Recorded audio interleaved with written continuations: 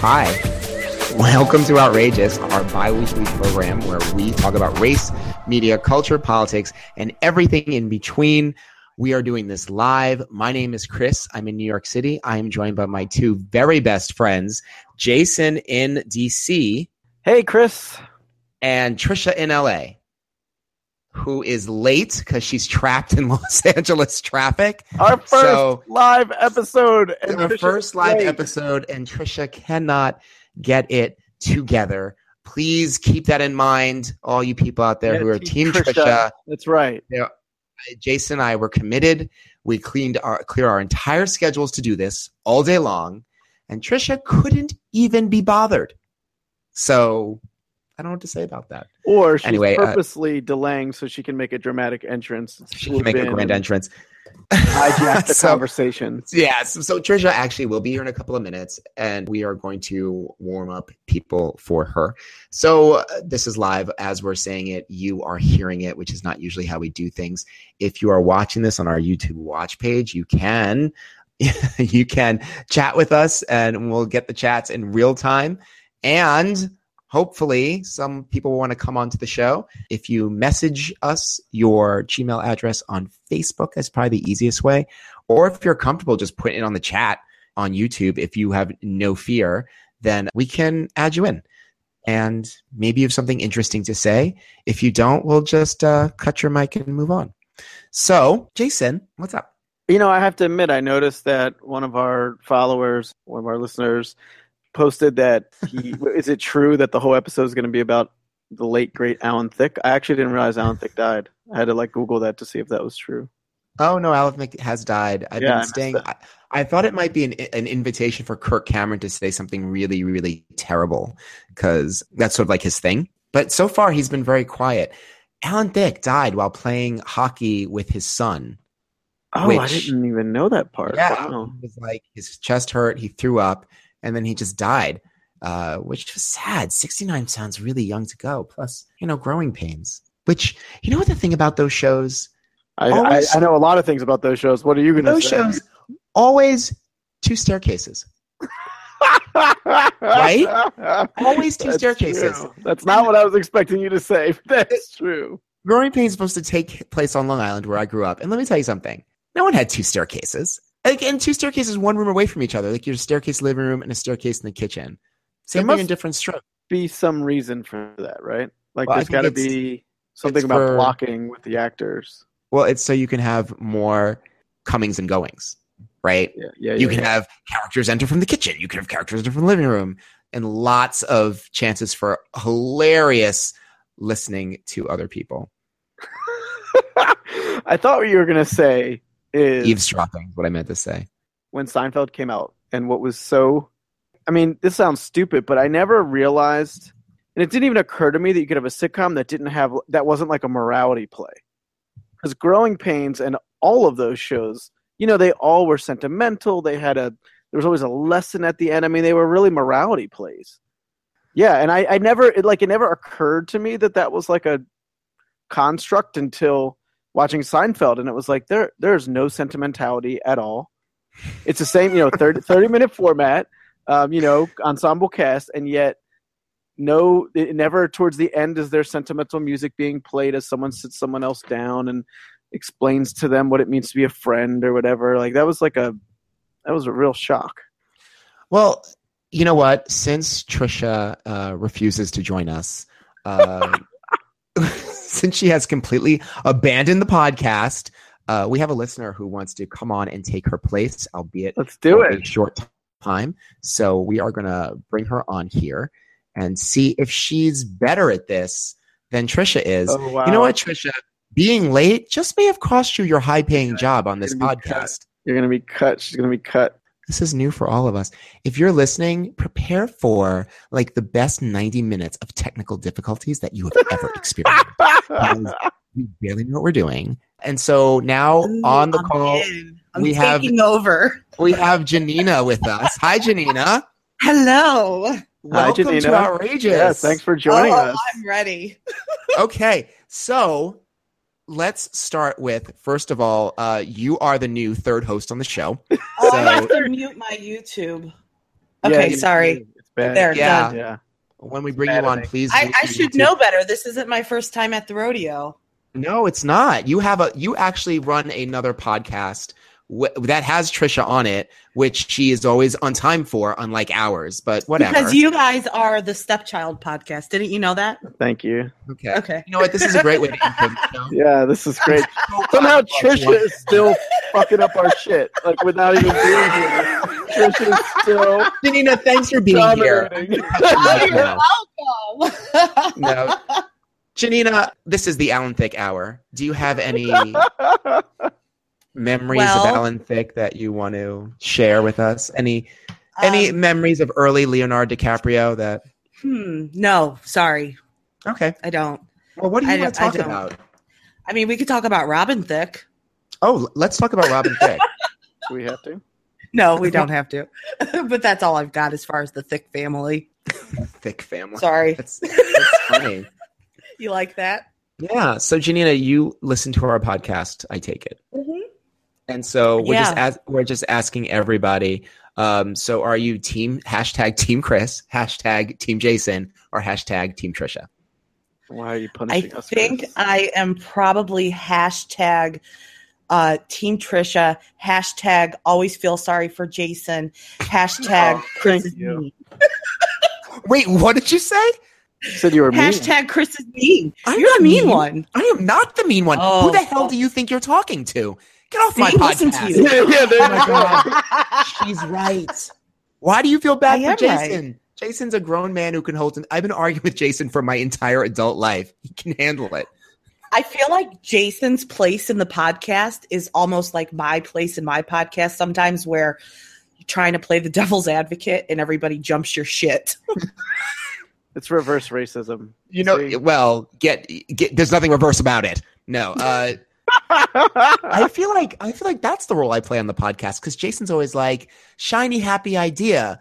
And, you know, I walk in, I'm like, fuck your idea, kid. And I'm like, That's not devil's advocate, Chris. That's dismissing. You dismiss other ideas. There's a difference. He doesn't deny this. Not really. No. I'm not dismissive.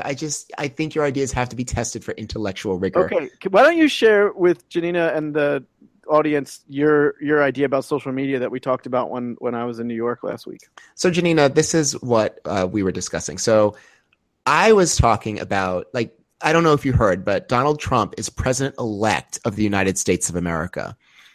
I'm And- ignoring that. Keep that confidential. Nobody knows. Secret. Anyway, as part of that, as last episode, I think we were talking about Trump's tweets and just all the shit that he gets away with, and fake news being this terrible phenomena. And I was thinking we should just cancel all social media: Facebook, Twitter, Instagram, keep Grindr, get rid of the rest of them. Because I think the ability that we as individual people cannot control ourselves when it comes to spreading information. We don't know how to do it. We don't know how to take in information. We should not be charged with selling it, with spreading it. Janina, what do you think about that? Well, I think that's pretty unfair. Just because he's an idiot doesn't mean that we're all idiots. You don't get to put us in that box. I don't know if you've been on Twitter, but he's not the only idiot. No, I know. You're right. It's really sad, isn't it? I've actually been trying to stay away because it makes me angry. Some of the stuff I see and the ignorant stuff that you see. And I just, as far as Donald Trump is concerned, I can't, like, why hasn't someone taken away this man's phone? Why has this not happened? Why is this okay? See, but it's not just Trump. Like, Trump, that's a nightmare. He should have his phone taken away. He should be put to bed without a story. Just get out of here. But I'm talking about everybody else. Like, we cannot control the methods. Individuals are doing a terrible job at controlling the methods of information delivery. All sorts of fake information is being thrown around. We had Pizzagate happen last week, where a guy stormed into a pizza place hoping to catch Hillary Clinton in the act of molesting children or something. Like, talk about testing for intellectual rigor. And John Podesta worshiping the devil. And I think I mentioned I was actually on my bus back from New York. I was with the guy's father, the Pizzagate father. But, you know, Janina, you're engaging with the substance of Chris's argument. What I love about it is the verb cancel. It sounds like a Bernie Sanders' policy platform. Like, what's the path to canceling social media, Chris? Like, what does that look like? I imagine there's a big red button in a room somewhere, and you just like you hit it with like a cartoon mallet, and then like everything just goes dead. No, I mean, I'm being facetious, but I'm also being a little serious. Like, I don't think we actually asked ourselves the question, like, what can this sort of thing do? Like, how can this bring us low? And I just think, I mean, maybe not canceling it, but we have to stop its proliferation. Have to stop. I mean, that's a bit directed and dramatic, but. Well, I think the beauty of it all is your social media page is yours and you can control what you see and what you choose not to see. So for me, you know, if you see someone on your Twitter timeline and they're just constantly an idiot, you get rid of them. It doesn't solve the problem, but I can't control what anybody else does anyway, so I can get rid of them out of my life. And that's enough for me.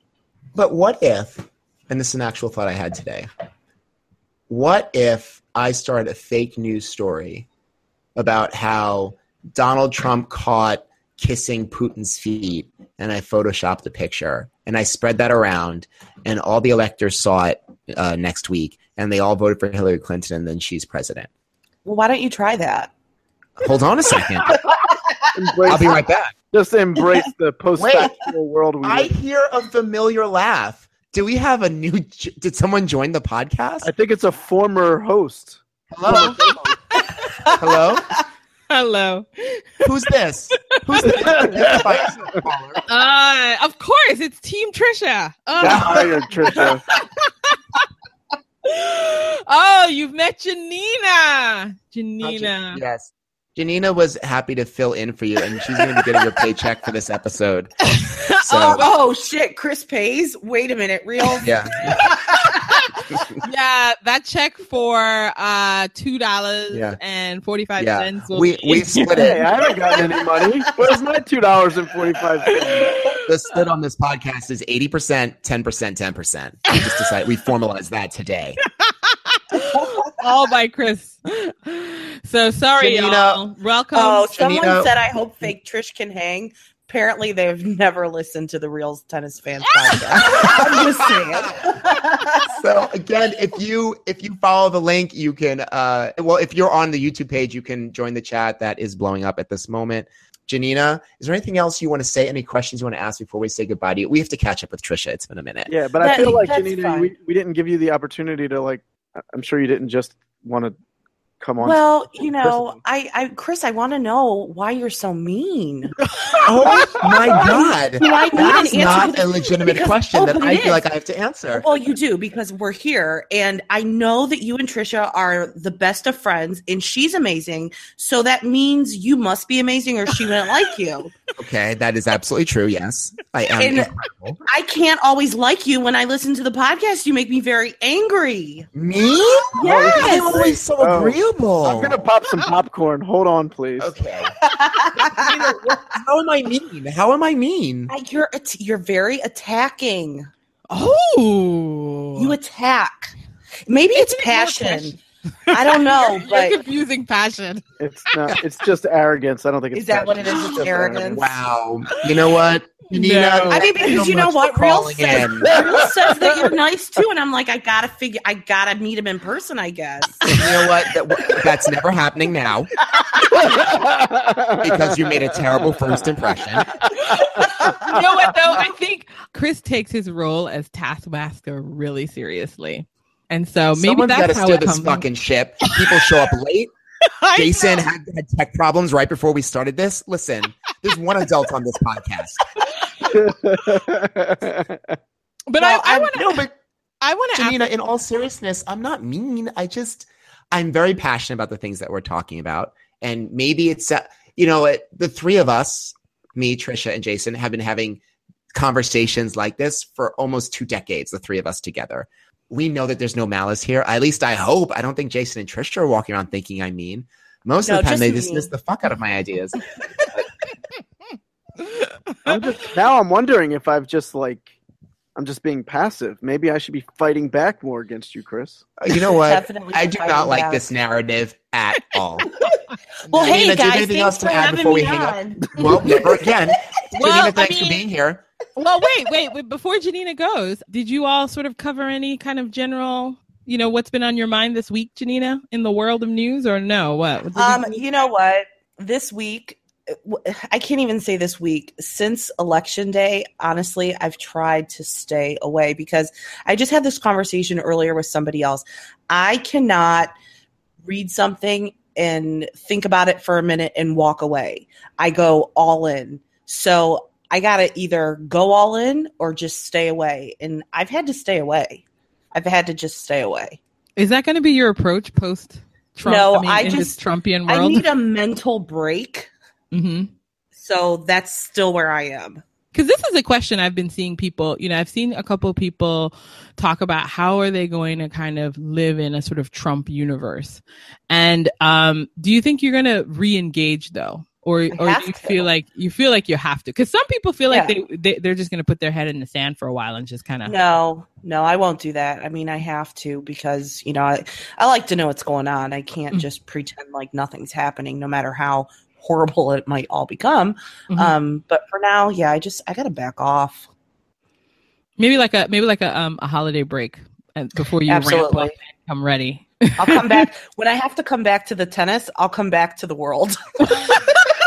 But I have to say January? Though, but Janina, what's a break gonna do? How do you prepare for something like the series finale of America, which is going to start broadcasting January 20th? I didn't say that I was going to be prepared. I just said I need a mental break. Okay, fair. Just a rest. She's going to store up. She's going to give ourselves a lot of a lot of vitamins. Right. Do a cleanse. Do a fast. Yeah. Well, Janina, thank you for being here. Thank you, Janina. Thank you for filling in for letting me come on. Second. Absolutely. Yeah, let's talk off air just in case we do need to move in a different direction with the podcast. If you know what I mean. Oh my God. Okay. Absolutely. Janina. Thank you, Janina. Bye, guys. Bye. Bye, Janina. That was great. Oh boy, she's great, huh? That was fun. Really? That was So really Trish, fun. what's your LA story? What was the traffic doing? Oh my God. Sorry. I gave myself 90 minutes to get home. It wasn't long. It wasn't enough. Oh my God. That's kind of crazy though. Yeah. I mean, my work is 12 miles away from me, but 90 minutes was still not enough time. So unfortunately, so I was like, I had to do a quick text and say, traffic is hell right now. So I'm experiencing the full LA experience. So I'm happy to be back though. I missed y'all. So let's get into it.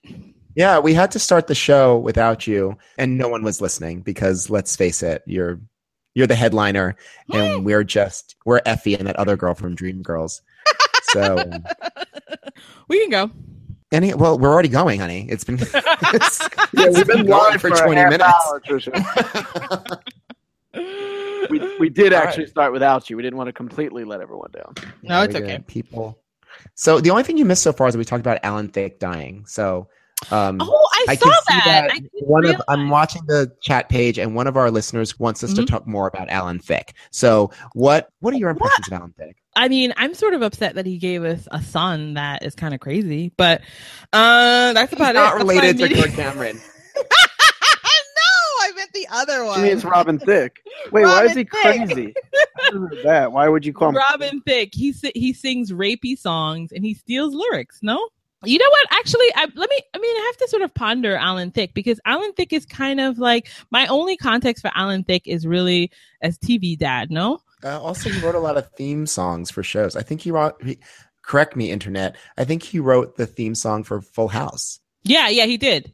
And he sang it. Okay. And he sang it. But I mean, that's my only context for Alan Thicke. I don't know other than the fact that he's one of the few TV dads that didn't fall into disrepute out of some dodgy offline thing. I think he's probably just holding it down for TV dads everywhere. Bill Cosby, we're looking at you.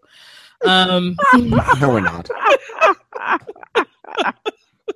Yeah, I don't have much to say about him either. I I never I just found think that 69 is young to go. That's all. And also to die while your kids are watching. Yeah, no, that's terrible. Yeah, think about that as you go to bed tonight, Jason. Good night. Thanks. Well, I mean, I think his death seems like a little bit of a shock on par with like a John Ritter, right? In the way that it was. Oh, that made me so sad. Yeah. What celebrity deaths were you like, oh my God, what celebrity deaths actually affected you? Yeah, I make fun of people about this, but yeah, there are a few celebrity deaths where I feel like I'm connecting to some element of some aspect of who they were, which in some sense is probably just like a retroactive. I'm connecting to some aspect of myself. That's deep. I think Whitney Houston, because Whitney Houston, I'm not a big music buyer, but there are very few albums that I've bought in my life, and Whitney Houston is definitely one of those people. I actually had like a 8-track album for her. So I think her death was just kind of like a little bit of I felt like I grew up with her, so I remember her on the scene early, and I've sort of been through her journey. Prince, but not because I was necessarily attached to him musically, but more just because I think he represented a kind of freedom that I like seeing on a person of color. And Michael Jackson, really. Michael Jackson, because I was out of the country. And so the trifecta of Black 80s. Yeah. Yes. Jason, what about you? Probably the artist that comes to mind is Phife Dawg. Yeah, I'm thinking that because you did talk about him. Yeah, and especially because of the timing, because it was right at like the 25th anniversary of Tribe Called Quest's first album. The fact that he died of diabetes at a very young age was like, wow, that sucked. What about you, Chris? I would have to agree with Trisha, the Black trilogy, Trinity right there. I remember I was in a park. I was outside on the east side when Michael Jackson died because I'm sitting in a park watching some kids play, and everyone's phone went off at the same time. It was creepy. The park was full. It was a really nice, warm day, and everyone took out their phones at the same time. And I remember thinking, and then people were like, Michael Jackson. I was like, what? Oh my God. And the news spread like wildfire. And then I was in a restaurant when Whitney Houston died. And Prince, I don't remember where I was, but because I didn't believe it right away. So I spent like a good hour not believing it. I mean, I think for Black people in the 80s, like those three, like Michael Jackson was like a member of your family. Like you went into a Black person's home, like Black people of a certain age. They had like Michael Jackson's Thriller, like up on the wall next to pictures of their kids. You know what I mean? Like it was displayed like he was a member of the family. And to some degree, the same thing with Whitney Houston's first album. Like it was just such a huge deal. I think her first album, debuted at number 1, which was like unprecedented. Her first album, I remember like every song was a hit. Every song was incredible. Mm-hmm. The thing, it's interesting. The thing with another artist that comes to mind that I didn't have any personal reaction to, but I feel like Chris, you and I met around the time that Kurt Cobain committed suicide, and that was like a thing. Really? Oh, we did, didn't we? It was in the early 90s. The kids we were working with, like, I wasn't a huge Nirvana fan. We had to address it. Yeah, we had to address it, and like there was, kids were kind of glorifying it. It was like, oh, he wanted to die. He had said that in one of his songs, and now he killed himself. I just remember that being like a big presence, although I didn't have like a personal connection to it. But they're like really tragic. Like, I think one of the differences, like he was at the peak of his career. Mm-hmm. And committed suicide. Not to say any other deaths are less tragic, but like that just seems really rare, right? Like someone's at the peak of their career, very young, and to die that way, that was pretty crazy. I wasn't connected to him, but I remember thinking to myself that, I think what's interesting about celebrities is sort of the question of like what they represent to you and what kind of a narrative you build around them. And I think for somebody like a Kurt Cobain, there was such a strong narrative around his kind of emotional life for people who enjoyed his music and his genius. Mm-hmm. So it seemed like when he killed himself that there's the tragic end to that strain of personality, to that kind of narrative. So then it begs the question, can people who really related to him, are they going to be able to triumph over the evils or the challenges that he struggled with, right? And I think in some ways, for me, the trifecta of Black artists I named, I think they all represent sort of these kind of iconographic lives that's possible for Black people. And yet they're kind of cut short in a certain way. So for me, it's like they all died of the same cause, right? I just thought of that. On some level, right? Pain medication, taken to some extreme. Drugs, and more drugs. Legal drugs, though. That's what's really legal. Exactly. All of them died of legal drug overdoses. I remember even at the time when Kurt Cobain died, in my head, I was like, well, there was really no other way that story was going to end. Yeah. It's the same thing with Amy Winehouse. Like, not that I was like, oh, they're dead. Like, who cares, whatever. Like, I recognize that a human life is over, but how is that story really going to end? Same thing with poor Amy Winehouse was doing it in the public space. And I want to say Kanye West is also having his mental health crisis in public view. And it's sad. It's sad. How is that story going to end? Like, we know we've seen this before, but there's nothing to do to stop it. I guess we'll just continue to be entertained until he's in the grave. Can I ask the question though? I mean, what do you think is actually at work there? Like the Kanye West one, since you brought it up, and he has met with our fearless president-elect. What are we supposed to do with a personality like Kanye West that's on my screen and on my, like, I just ignore him because I don't have any context for taking him really seriously. Are we supposed to do something with him in a more useful way than others? I don't know. I really don't. You know what? Imagine that you had a cousin. Imagine you had like a teenage cousin who your aunt was struggling with because he was bipolar and he was having a really hard time, and your family was like distraught about it. Mm-hmm. Think about how you would feel about that and how you would take care of your family member. The problem with celebrities, when they have their mental health crisis, it all just feeds into the entertainment industry that they're already a part of. Like, the Kardashians had a meeting talking about how much money they can make off the fact that he is decompensating in real life. Like, it's not going to help him.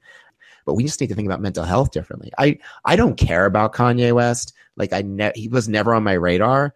But now I just feel bad for him because I feel like he's suffering from something. Mm-hmm. The president-elect, that's not going to go well. Could you imagine if someone had like bipolar or was delusional and you ushered them in to meet the future president? Like, that's what people's delusions are made of, that they know the president. It's very sad. I think it's really sad. Well, I mean, I think this is part of the challenge of having a mediated experience, is that all aspects of it become part of the machine. Right. So there's no point in time where you can sort of turn it off. And so for me, I'm like, I can't engage you because I don't really know what aspect of you to take seriously. And the meeting of the president-elect further sort of challenges me because I'm like, what is the conversation that he's having with you that is of merit to me as a citizen? Because that's the only relationship I want to have with Donald Trump, is as a citizen. I mean, does he represent some sort of artistic endeavor? Like, is this about? He said, "Well, I'm doing this because you're it's about." Desperate to read something into that meeting. No. I'm not saying it's even valuable. I'm not saying I'm desperate to read anything in it. But it's like I feel like it's presented as something that I'm supposed to consume, and I just would rather not consume it. But then that also feels really dismissive, So I'm always trying to figure out, well, I've just put it to the side and say, well, unless you're going to be appointed to run the NEA or some such thing, I'm not going to take you seriously. But that feels like every single person that has been appointed to Trump's cabinet. Like, I want to take them seriously, but it's almost like they're a contradiction of the actual cabinet office. So. Yeah, I find it sad that on the same day that Kanye visited with Donald Trump, it was also announced that his Secretary of State would be this Tillerson person who was like Putin's boyfriend at some summer camp at some point. But and then also, what's his name? What's that dick from Texas? Oh, that he was going to be. Perry is going to be. He was going to be the Secretary of Energy when he wanted to dismantle it. Like, but the Kanye thing got so many more headlines, which is why cancel social media. I'm telling you. We're back to canceling social media. Cancel social media. Oh, well. We know, I think there's been a significant portion of the population, and the argument I'm about to lay out is the one that's been made by many conservatives and Republicans for quite a long time now, that, if we just got rid of a lot of regulations and, put job growth above all other things, including environment and whatnot, like, we would have a really robust economy, wages would go up, et cetera. This is the first time that is going to be like truly tested. I mean, he has appointed to all these positions. I mean, super pro-business folks that are, have been publicly anti-regulation. And no, this is not the first time this is going to be tested. Did you read Shock Doctrine by Naomi Klein? I read excerpts. I heard interviews. We've done this in South America, and it was a nightmare. When what do you mean in South America? In the I don't have the details. So I don't. Anyway, my point being is that in Shock Doctrine they talk. I think it was more about unrestrained capitalism, but removing all sorts of regulations, allowing companies to have greater and greater control over the markets, and it was an absolute disaster. Like it ended up with mysterious murders, people being disappeared. Right. No, but what I'm saying is in the United States, we've heard this argument for a long time, and this has been, a major conflict. I mean, this has been a big conflict between Democrats and Republicans where, Republicans have said we have all these natural resources. We have, a populace that wants to work. And if we could just put aside climate change, put aside, all that stuff, we would have like an economy that grows so much faster than we do. That's been the argument. I understand that there are other places where it's been done, but I mean, in this case where, the Secretary of State is not a diplomat, right, is a business person. The Secretary of Energy, of Energy is someone, Rick Perry. It's going to be interesting, right? Like in 2 years, if the economy is not growing by gangbusters, I feel like that's going to answer a question. And I mean, I'm not saying it's the only question. I think a lot of us have concerns about the environment and other things, but just this theory, this hypothesis that's been put out many times with conviction that, if we got rid of all this stuff and put jobs first and regulations and climate, all that, forget about that for a while, we would have such a fast growing economy. Like, we're really going to see whether that's the case. Well, as a listener just said in the chat, like, we've seen this before. This was the housing crisis, wasn't it? Let's remove all regulations and experience some sort of boom. And the exact opposite happened. We lost a lot of money. It ended a lot of jobs and it shifted the industry. So for us to not even 10 years later, for us to be turning around being like, hey, let's remove regulations again. How did we end up here again? Like, what do you think is going to happen? So yes, if we can, quote unquote, put aside climate change and grow our economy, to what purpose if we're all underwater in 60 years? I don't disagree with you, Chris. I mean, I have the same fears you do, but in 2 years, no one's going to be able to say, well, we haven't really tried stacking the government with like super pro business types. Like Trump's doing it like no one's done it before. What about an arena where business is traditionally not the thing that you think about when you are exploring how to do it well? Say education. Charter schools, that's absolutely business that infiltrated that system. But I mean, I think people don't tend to think of charter schools as a business model. Well, and most charters are not for profit. Just to be they're not, right? You know what I mean? So, but they operate as if they were. I mean, that's the point, because it's more about philosophy than philosophy and practice. Like the idea that we think that the business-minded person or a business-minded philosophy will enhance every system it touches.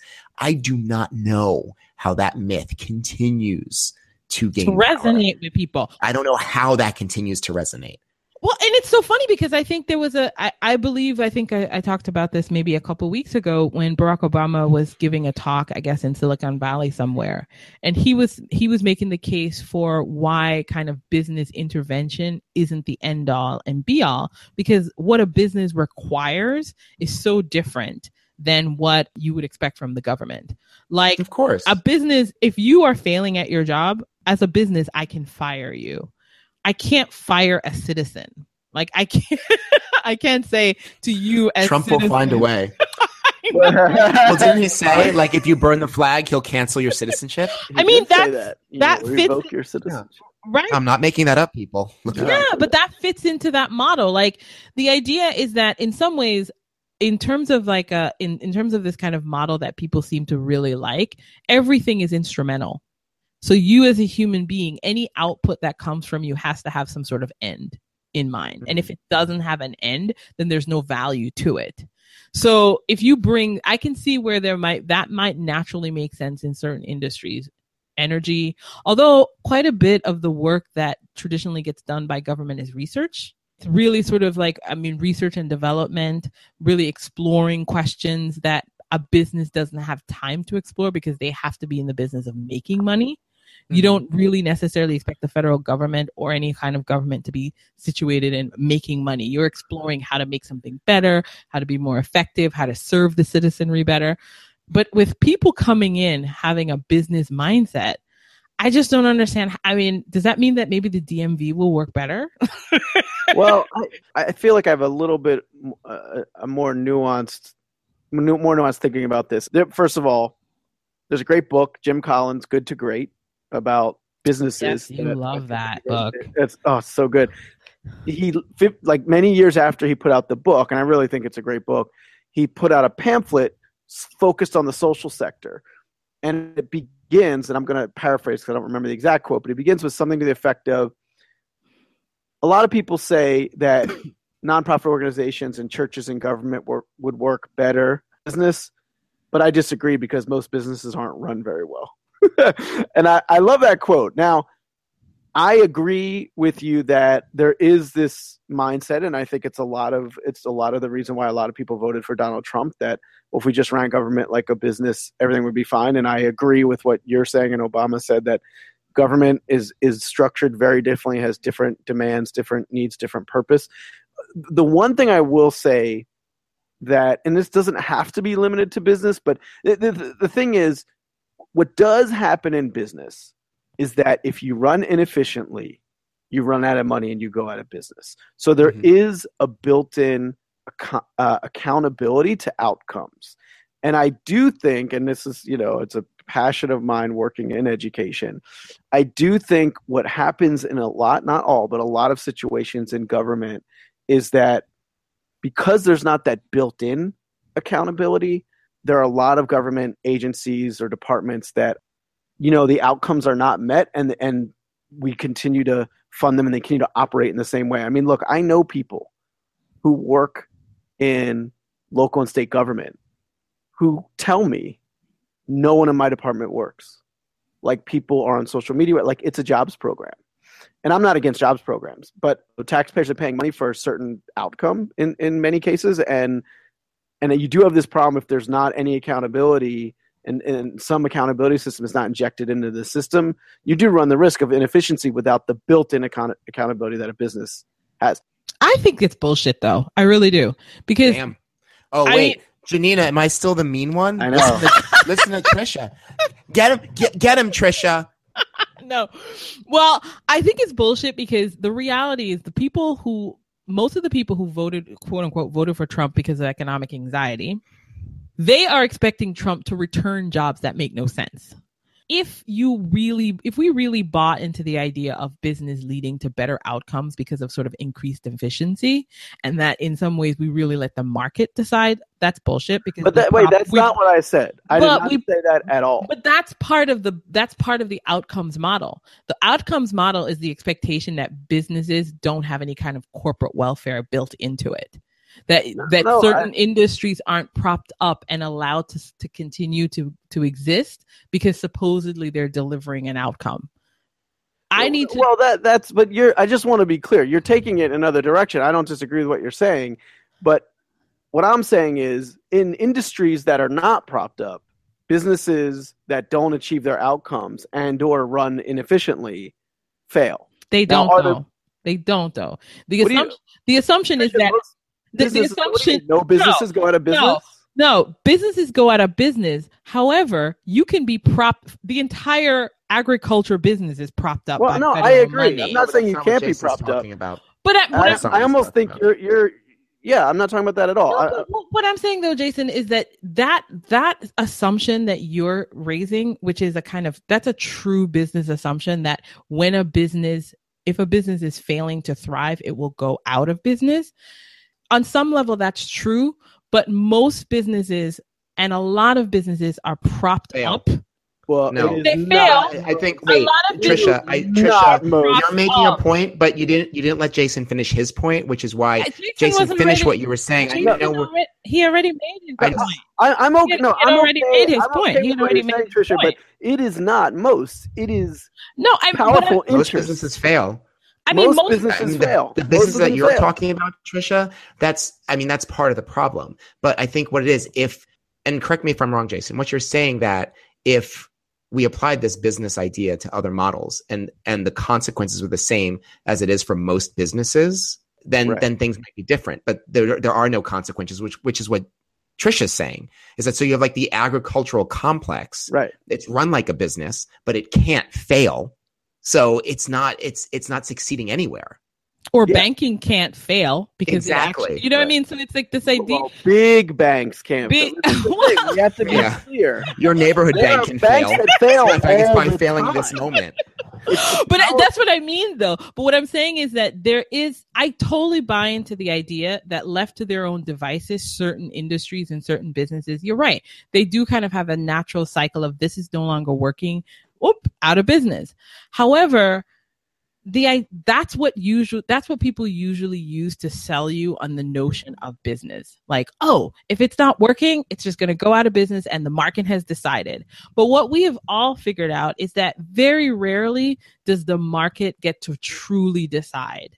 Sometimes businesses are propped up with tax breaks. They're propped up in this way. They have just as much kind of dead weight in their running as other spaces. So I just get tired of the assumption of government being the only place where there's dead weight. I think, and I think people sell that vision often enough that I really do think that that's one of the downsides of saying a government is going to take over something. People go, because I think really that is the idea. The idea is that the government is essentially a lead weight. And that all businesses in some ways are more efficient and more effective at like getting rid of people who are sort of dead weight. I don't know how many times you've gone to a job and you're sitting there and I'd say 70% of the time, maybe you're working efficiently. Maybe I'm stretching, maybe 40, but the business has room for that and it gives you room for that. But if you suddenly say the same thing in a government space, people start judging it. They're like, well, see, that's why those jobs need to go.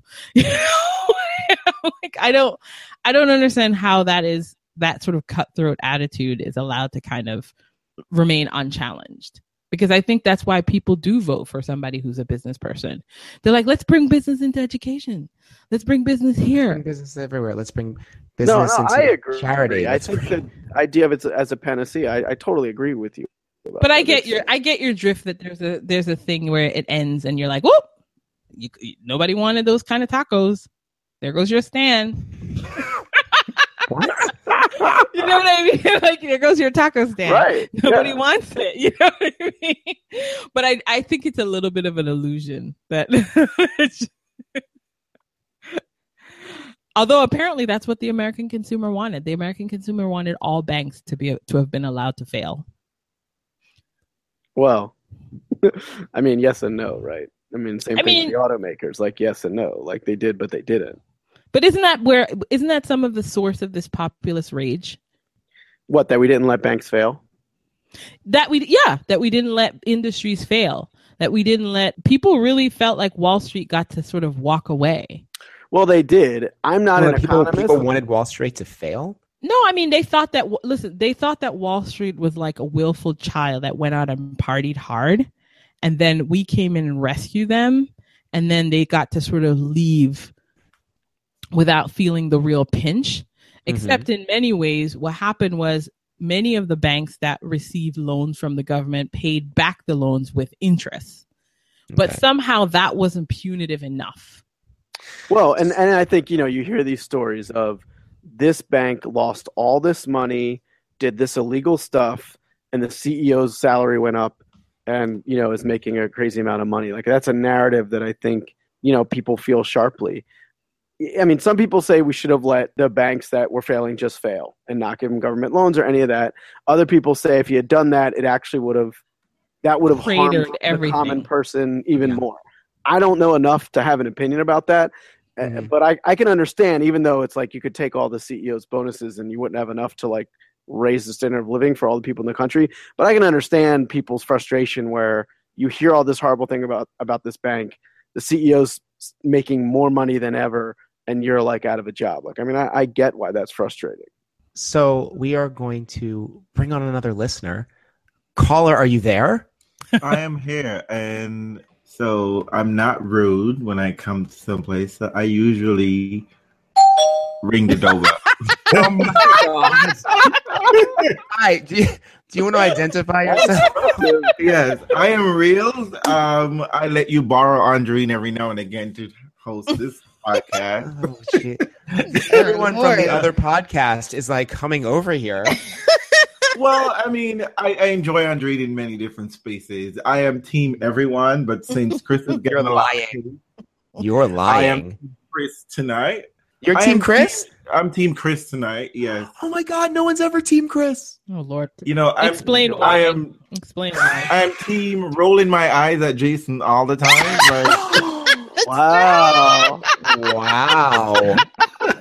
We have some. Let's get into this conflict. I know. And you know, what's the source of your rage? What's the source of your rage right now? Well, I guess tonight. First of all, let me just say before I start quote unquote criticizing and hating, this is a very, really good podcast. I do love it. You know. Oh, well, thank you. It comes a very close second to my podcast, but you know what? Jesus. I mean, my podcast you can't compliment us and then plug your own podcast.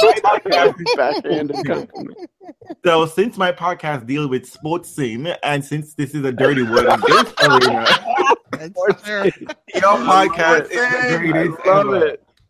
Your podcast is the best. Okay? Sports thing. Thank you. Sports thing.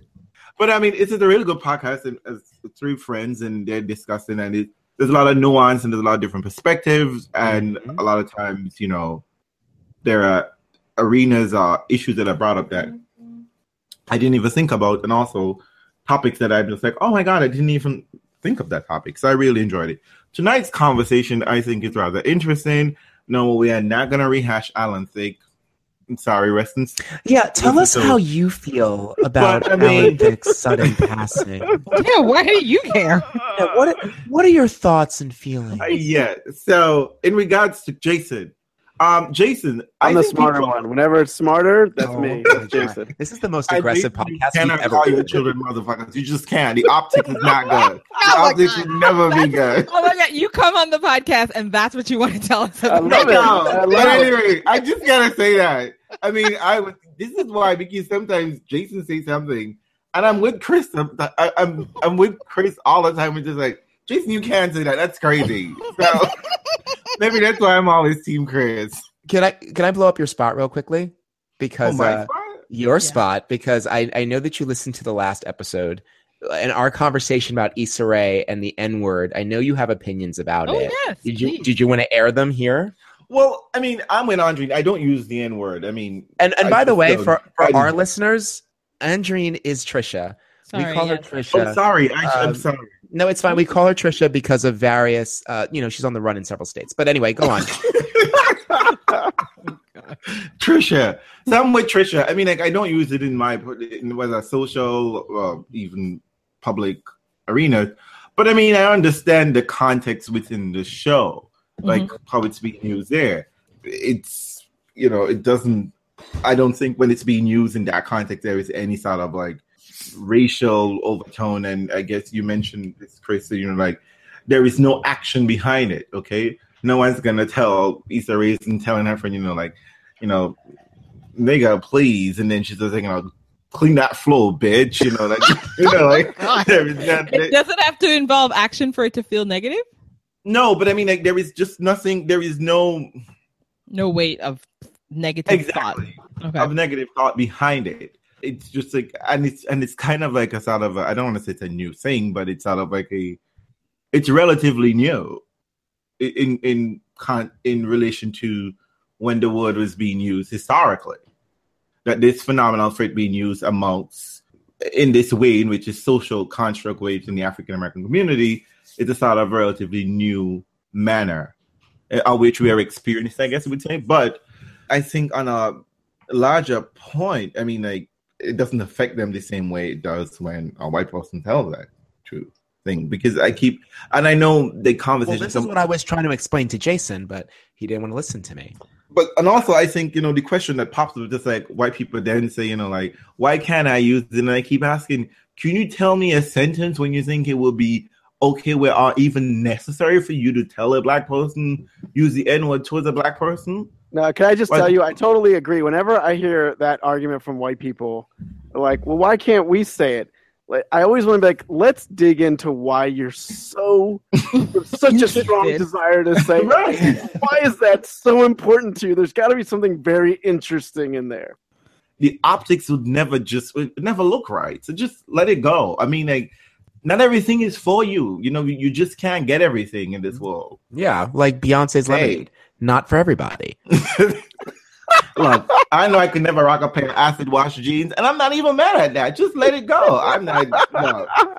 Just everything isn't for everyone, and just let it go. But I think in tonight's podcast discussion, Jason, I think you mentioned something about, you know, that I guess you're trying to make an argument or I don't know, a pitch for, you know, Trump's approach and whatever, but it's bullshit.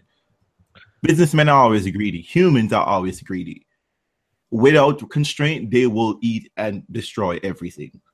I mean, how long have we been talking about the environment and we don't even want to act like it's actually real to fix the environment. Even though we see it falling apart around us slowly, we still refuse to acknowledge. There's so much money to be made. You even discussed this with the pipeline, and it's just like there is money there, you know, so no one is going to really want to do anything, but because there's too much money to be made at the top. So them running the country, no, it's not going to end well. There's no way this situation is going to end well. I agree with everything you're saying, and I the only point I was trying to make is I think there's one thing from business that government can learn, but I think the idea of CEOs running the whole government, I totally agree with you. I mean, if I think about summing up the United States, it seems like it's been an experiment of if we let people pursue self-interest unfettered, does that make for a better country? I think the answer is no, but I feel like that's what we see. That's the logic behind the current Trump. But is that what American experiment is? I think at the founding of it was. I mean, it was about life, liberty, and the pursuit of property. No, I'm sorry. America has always been about let's try to exploit someone else. We don't want to be the ones exploited. The founding fathers just like it's never been about freedom. It's never been about equality. It's about let's get as much as we can get and exploit someone else for this situation. I mean, again, that's the same thing. I agree. That's the pursuit of self-interest unfettered, regardless of who. For few, but it isn't self-interest. It's the self-interest of a select group of people, not for everyone. We all can't go out and pursue our own self-interest per se because there are restrictions on many of us of which space we can inhibit, where we can go, where the accolades, the paths to the success. Not all of us have access to that. And that's how it's been in American society. Great. Something else you mentioned this evening, if I remember right. Yeah. Was it about Alan Thicke? No. Why are you guys laughing? He's dead. Oh my God. You guys are monsters. And God rest his soul, and my condolences to his family, but this is not the place or time for him. And as for Kanye, I remember it now. Kanye West. I've never been a hip hop fan, but like Chris, you mentioned the analogy of like your family member, but you're not gonna be having any serious discussion with your family member who is bipolar. You're not gonna be having any substantive discussion. You're not gonna be like, what are we gonna do with grandma, bipolar cousin? You're not gonna have that conversation. That whole scheme that was happening here. And the fact that none of his handlers decided, Kanye, you can't go in this space. You need to be in a hospital resting. I think that's what my metaphor was about. My metaphor was about, like, if that was your bipolar cousin, you would be the handler. And you would you would help them interface with like school or job or whatever they need. Like, so that was where my metaphor was coming from. Meanwhile, Kanye West, because of the industry that he's in, the people around him, his quote unquote family in this metaphor, they make money off of him. Right. But you know what? And they can't be trusted to protect him. But also, it's not even that. I mean, the thing that's also interesting and challenging is that we have a president-elect that thought that was a good move. Do you know what I mean? Like, but it is a good. But I mean, yes, obviously a good move given the way that President-elect Trump conducts himself. But can you imagine Obama thinking that it would be a good idea to meet with Kanye? If Obama that even came up, Yeah, if that even came up as an option, he would have said, you know what? That man has just been through some really challenging moments. I'm going to let him go and have that.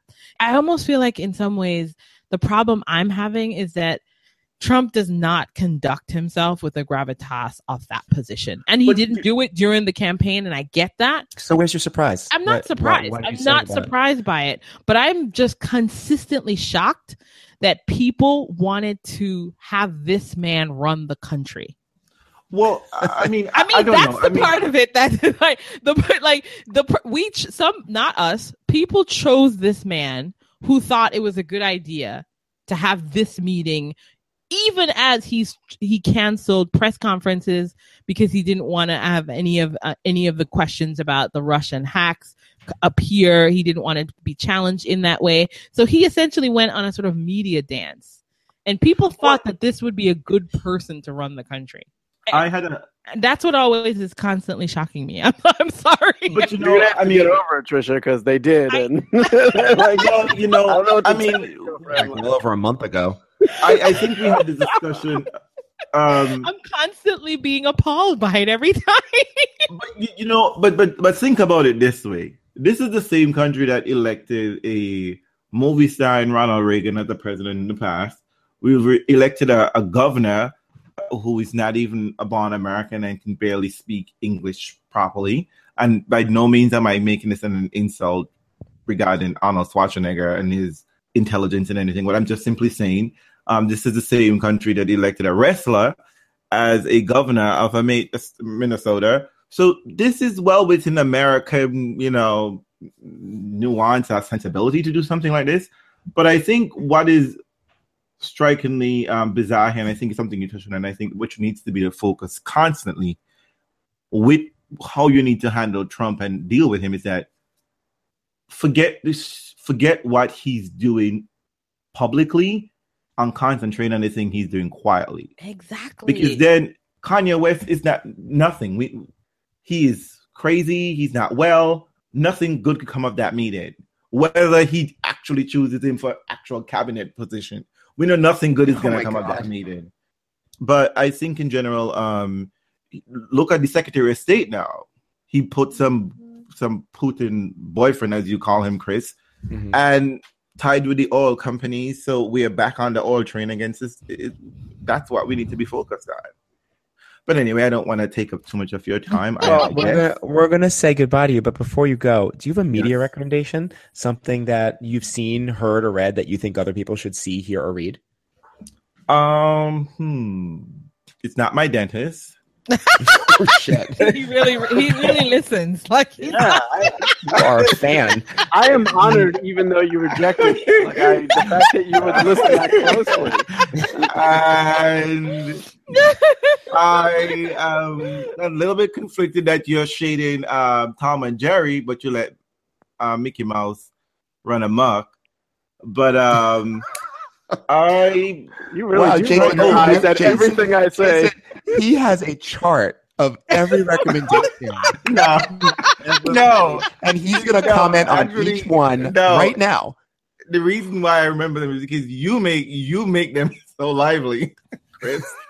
That's why I'm Team Chris. But I know Trisha is gonna hate me for this. But okay, fine.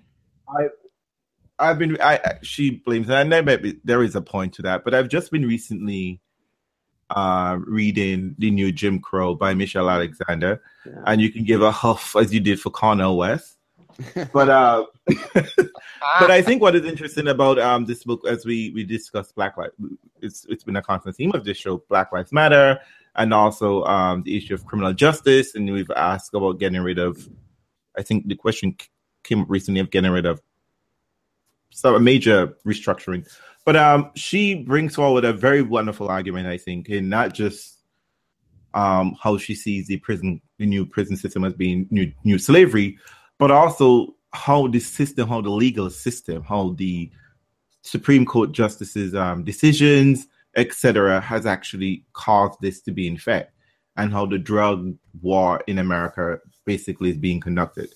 And I think that's a really good, it sort of gives a broad overview, whether or not you agree with her premise towards the end of This Is New Slavery, but the information, the factual information is there, and it's worth consuming, I think. So, you know, the reason why Reels is saying this is because at one point in time, you know, I said that there were quite a few scholars who really generated a kind of confusion around. They did. The election about whether Clinton was like a lesser evil than Trump or not.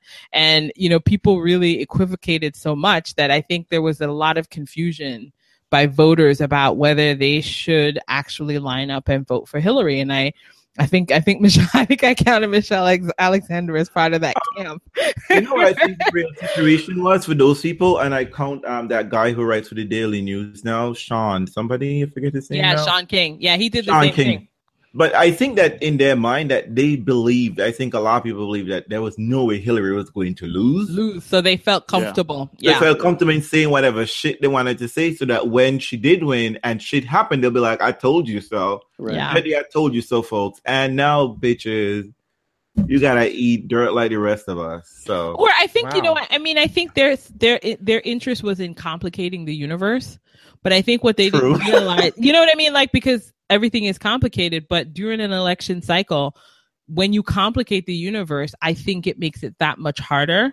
And by Trump going very simple and keeping it very basic, the message was very simple. Yeah, exactly. And I think Hillary's message was made way too complicated. She's a complex candidate, you know, and it just, you just didn't have an idea of what you were voting for. And I think a lot of people spent a lot of time wondering what they should be voting against. And I think that's just always a bad thing to have people have to do two steps. Best to have them just vote for one thing. Exactly.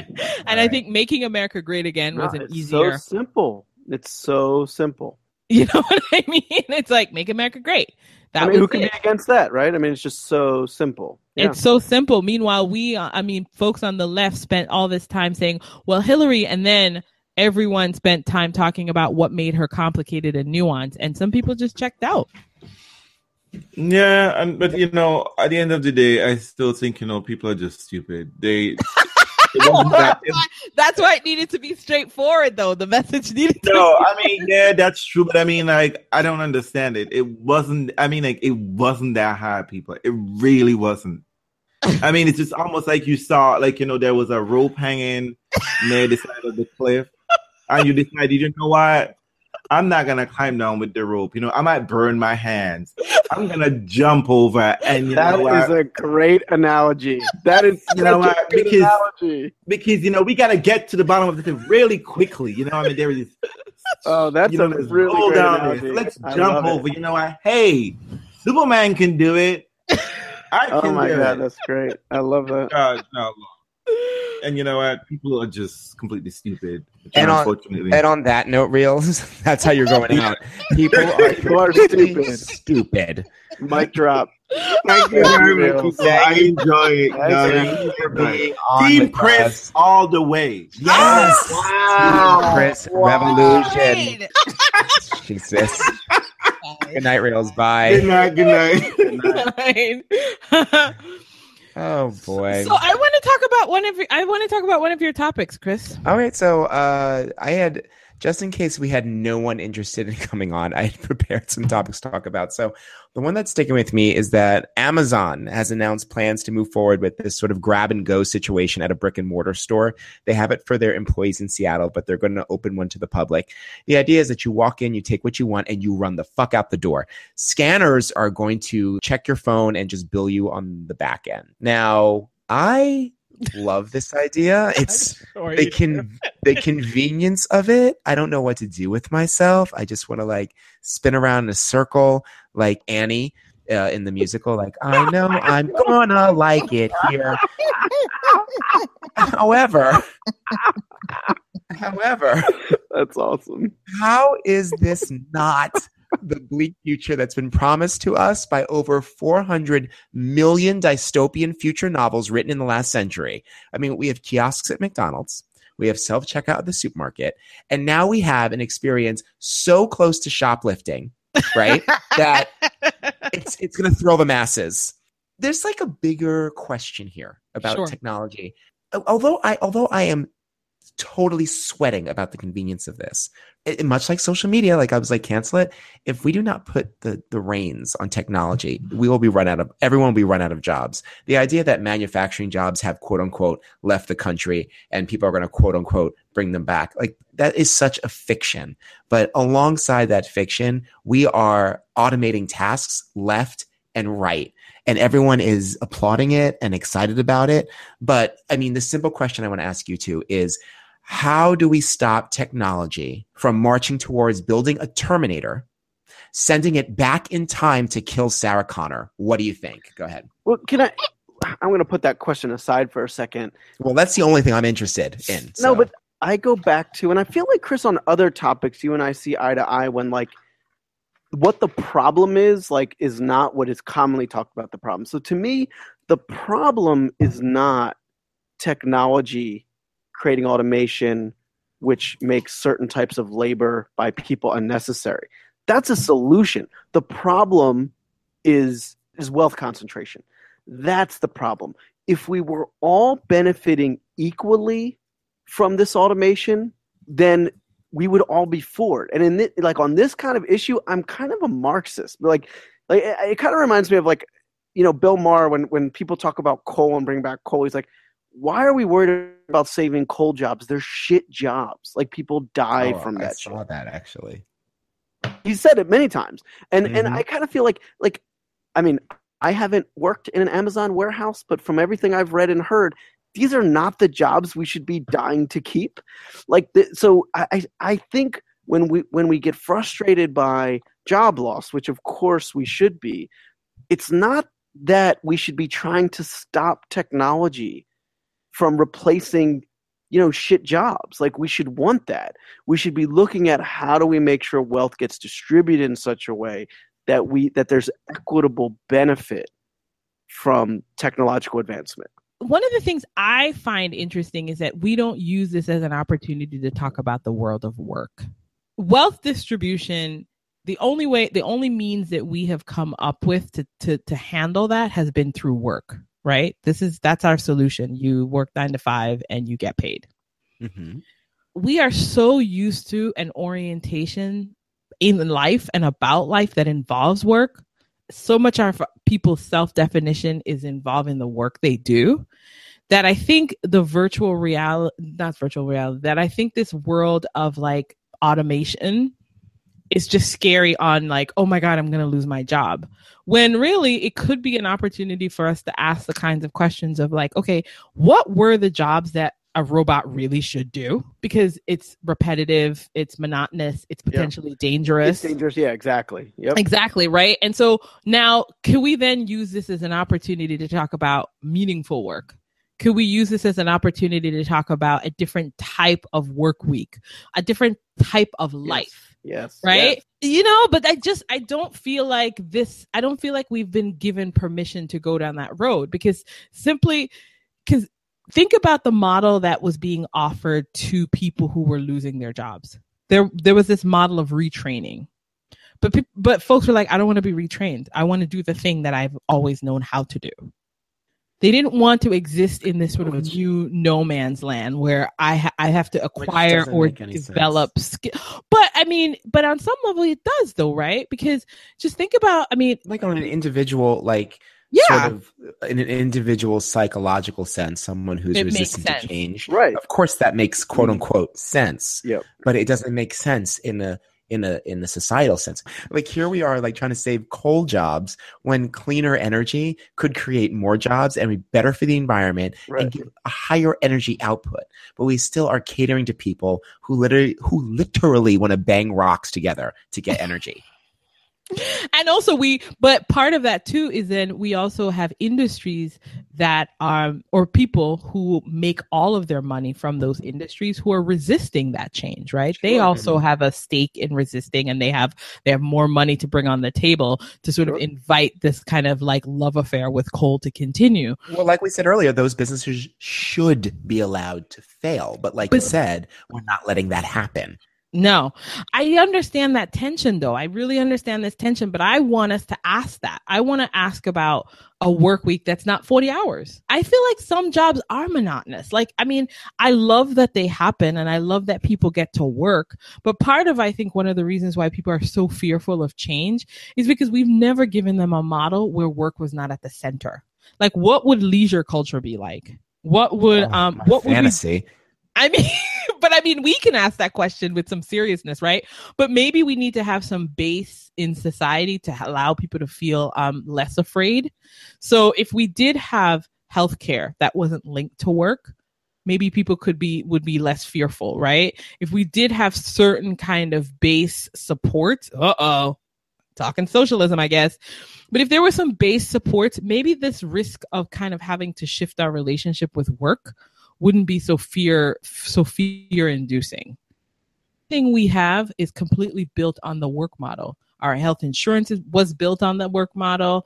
Life savings is built on it. I mean, our home. I mean, it's so essential. This contract we have between work and payment and roof over our heads. You know what I mean?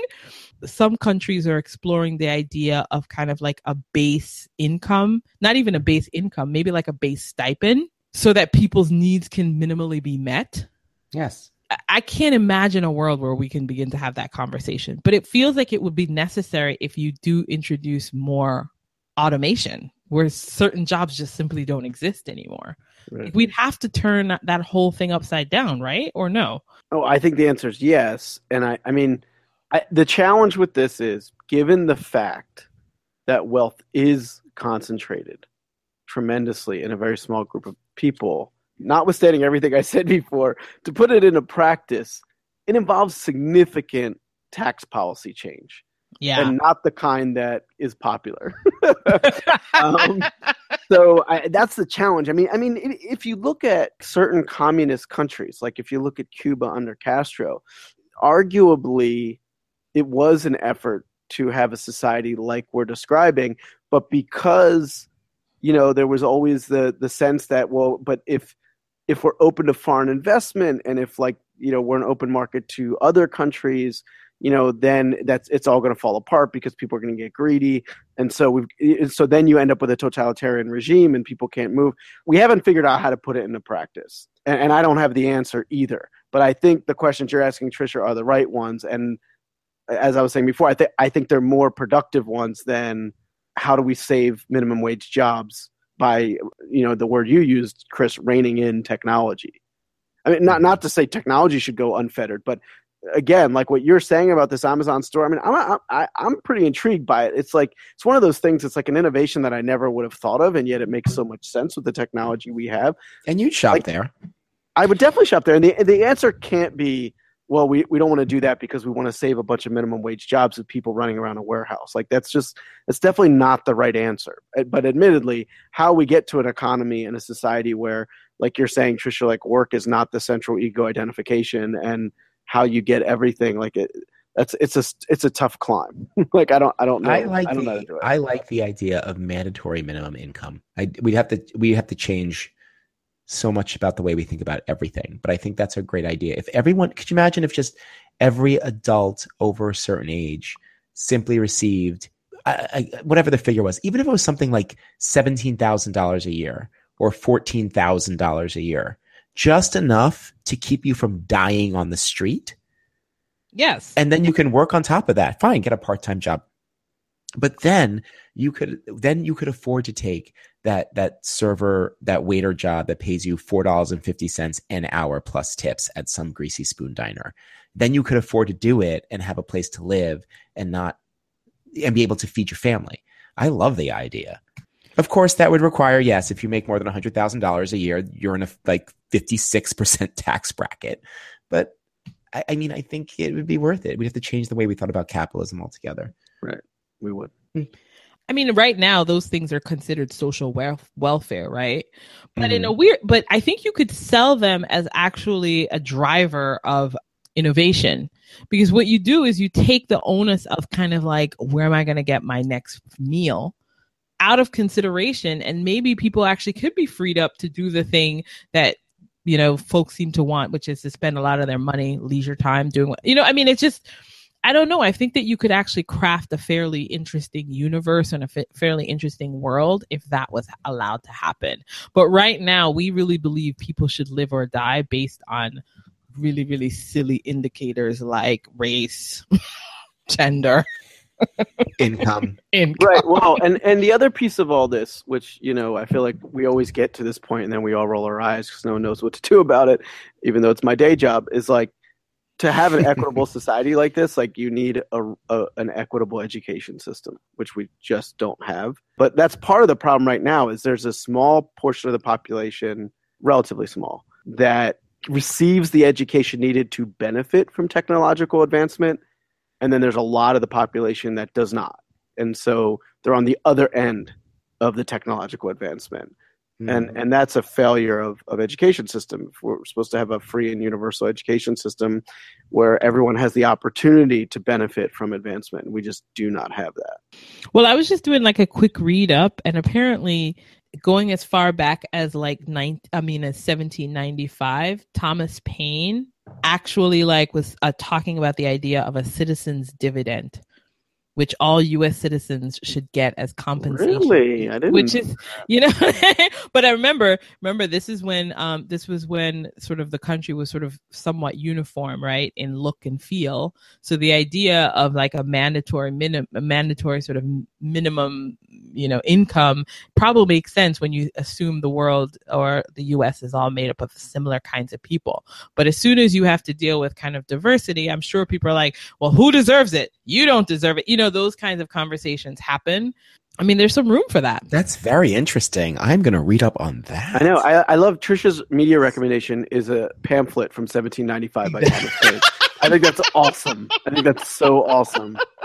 I also like the fact that in the midst of the conversation, she was able to perform a smooth Google and read it fast enough to summarize it for everybody.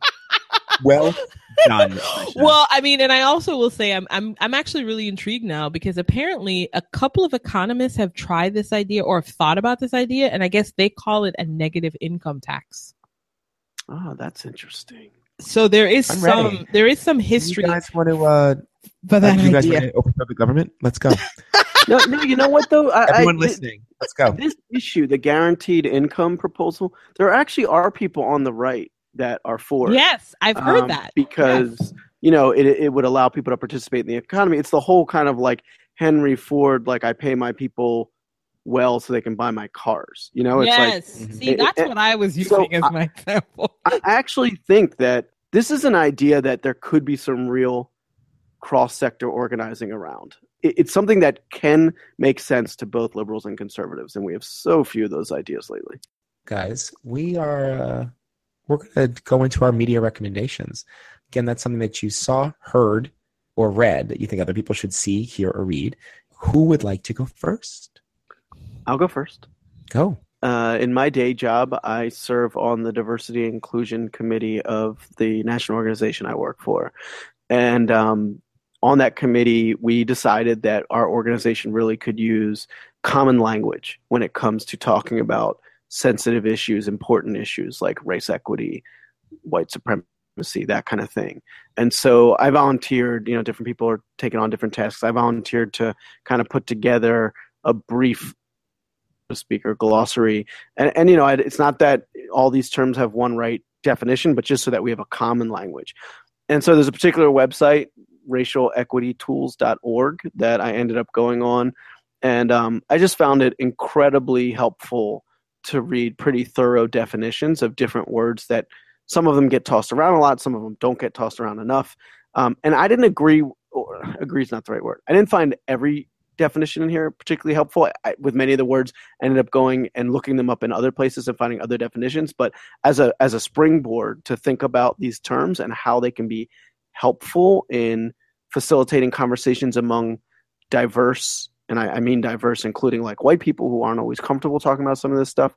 I just found it like a really helpful exercise. I'm hoping it's helpful to my organization. And in the spirit of Chris, who has recently taken to addressing the white sector of our audience and giving them advice, I will say to my fellow white Americans, like, I think this is actually a useful tool, but not just for white people. It's not just for white people anymore. No. That's right. I'm gonna go. I have a really quick recommendation. Yesterday, I went to go see The Waitress on Broadway. Oh yeah. Yeah, and that's not my media recommendation. Oh. I think you should see it. I mean, it's a fun show, but I'm not recommending it. What I am going to recommend is that after seeing it, I got into a conversation just about working class people, and I had recommended to a friend the book Nickel and Dimed by Barbara Ehrenreich. Yeah. And if you haven't read it, you should read it.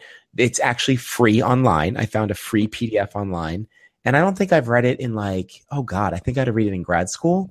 So I haven't read it in a long time, but it's the author, Barbara Ehrenreich. She travels to a couple of different parts of the country and tries to get a minimum wage paying job, get an apartment, and sort of live her life and the difficulties therein, and sort of the kind of ridiculousness and cruelty of us asking people to make $8 an hour to maintain a home, to be able to feed themselves and their family, and not run afoul of anything bad happening to them. It's I mean, if you still need your eyes opened about these sorts of things, then please read the book. But it's at once heartbreaking, but absolutely arresting. If you're not sure if the book's free, I'll post the link on the Outrageous page and just read the first 3 pages. And if you don't like it, put it down. But I think you're going to be able to carry it through. It's a pretty compelling story. Nice. Oh, nice. So weirdly enough, I read a book several years ago, and I go back to it every now and then. And now it seems like it's actually appropriate. I'm going to share the link later. And it's Freakonomics Radio did an episode called Is the World Ready for Guaranteed Basic Income? So that was done on April 13th, 2016. So there's actually a podcast that's exploring the very question that we just raised, which is the idea of like a basic income for everyone. I think that's kind of cool. And then relatedly, years ago, I went through my mom's books and stole something that she had read for school. And I've always loved it. So I'm going to recommend this book called Leisure, The Basis of Culture by Joseph Piper. I don't know. I've always loved the book. It's really just a kind of exploration of like what it means for us to have free time and what's possible when you have free time. And his main contention is that because we are so focused on labor, we've lost sight of the benefits of leisure. His key exploration is that he thinks that we wouldn't have had religion and the good parts of it, not the dodgy parts, but the good parts of religion. There's good parts? I know there's some good parts that don't even get me started. That it's because of leisure that we can actually contemplate the nature of God. So it's not organized religion. It's really sort of that personal relationship. Out of leisure comes opportunity for us to think about our place in the world, think about the people we love, connect with those that we love. I mean, I'm kind of ready to have a little bit of this sort of odd conversation about leisure again, because I'm ready to fight for this universal basic income. I'm ready to change the work week. I'm ready to work less. I'm ready to work less. I'm ready to have more vacation. Damn it. Yes, and I'm ready to help inform the culture around a desire to move away from coal, to move away from oil. Somehow or another, my imagination is being stirred up. Chris, I don't know if you remember this, but many years ago, we always talk about how dark and dystopic the future has always been and is always presented. Mm-hmm. I feel like we need to introduce a different vision of the future, because I've often felt like we were going to necessarily have that dark future because we spent so much time thinking about it. We do not do enough of Star Trek's future. We always do the other side. Well, it's funny you said, do I remember us talking about this? I'm pretty certain we talked about that on last week's episode. Did we talk about that? Dark dystopic future? But this is a theme. We've talked about this many, many times over the years. Well, we're talking about it. I think offline, I haven't talked about this on the podcast, but offline, I was very activated by watching Westworld, which is the HBO show about a future. Is that your recommendation, Chris? No, it's not. I just wanted to give you a chance to say that. I think it. Honestly, I think as a science fiction show, I actually think it's successful, which is amazing because there's so few good science fiction shows in this vein. But again, it's a future where we're told that human beings have put in a intense amount of energy and money. And the result is that it allows them to be even more violent and more rapey than we already are. Like as if that's something basic to us. And when you tell these stories over and over again, it becomes instructive. I challenge that. So these dystopian futures, like Trisha said, you just thought that's where we'd end up. It's like our storytellers need to do better. We need more Gene Roddenberrys who have a vision for the future that don't always include us destroying each other. Think about this. Think about every science fiction show or movie that you've ever seen. When aliens arrive, their implicit motive is to destroy us, even when they're supra intelligent. Yeah. When they are far beyond us technologically, socially, and philosophically, it comes down to they want to exterminate us. What's the lesson being taught there? Like if we were 100 times smarter, extermination would still be in our mind for other cultures. Like that's, no, I'm not going to accept that. That doesn't make any sense. We can do better. We just don't. So all storytellers out there, do better. Oh, wow. Okay. Yes. Tell them, Chris. Yes. Tell them. And you know what? And that is how we're ending the live show. This was a lot of fun, guys. It was fun. I appreciate our two guests. I know. Thank you, guests, for coming on. Everyone else was too scared to come on. Lurkers, thank you for listening. Do you guys want to do this again sometime? I definitely want to do it again. All right. Maybe we can do it live and in person. We can sell tickets, Madison Square Garden. Not quite. No, maybe just my living room. All right. Have a big party there. I love it. All right, everybody, and to everyone listening, good night. Good night.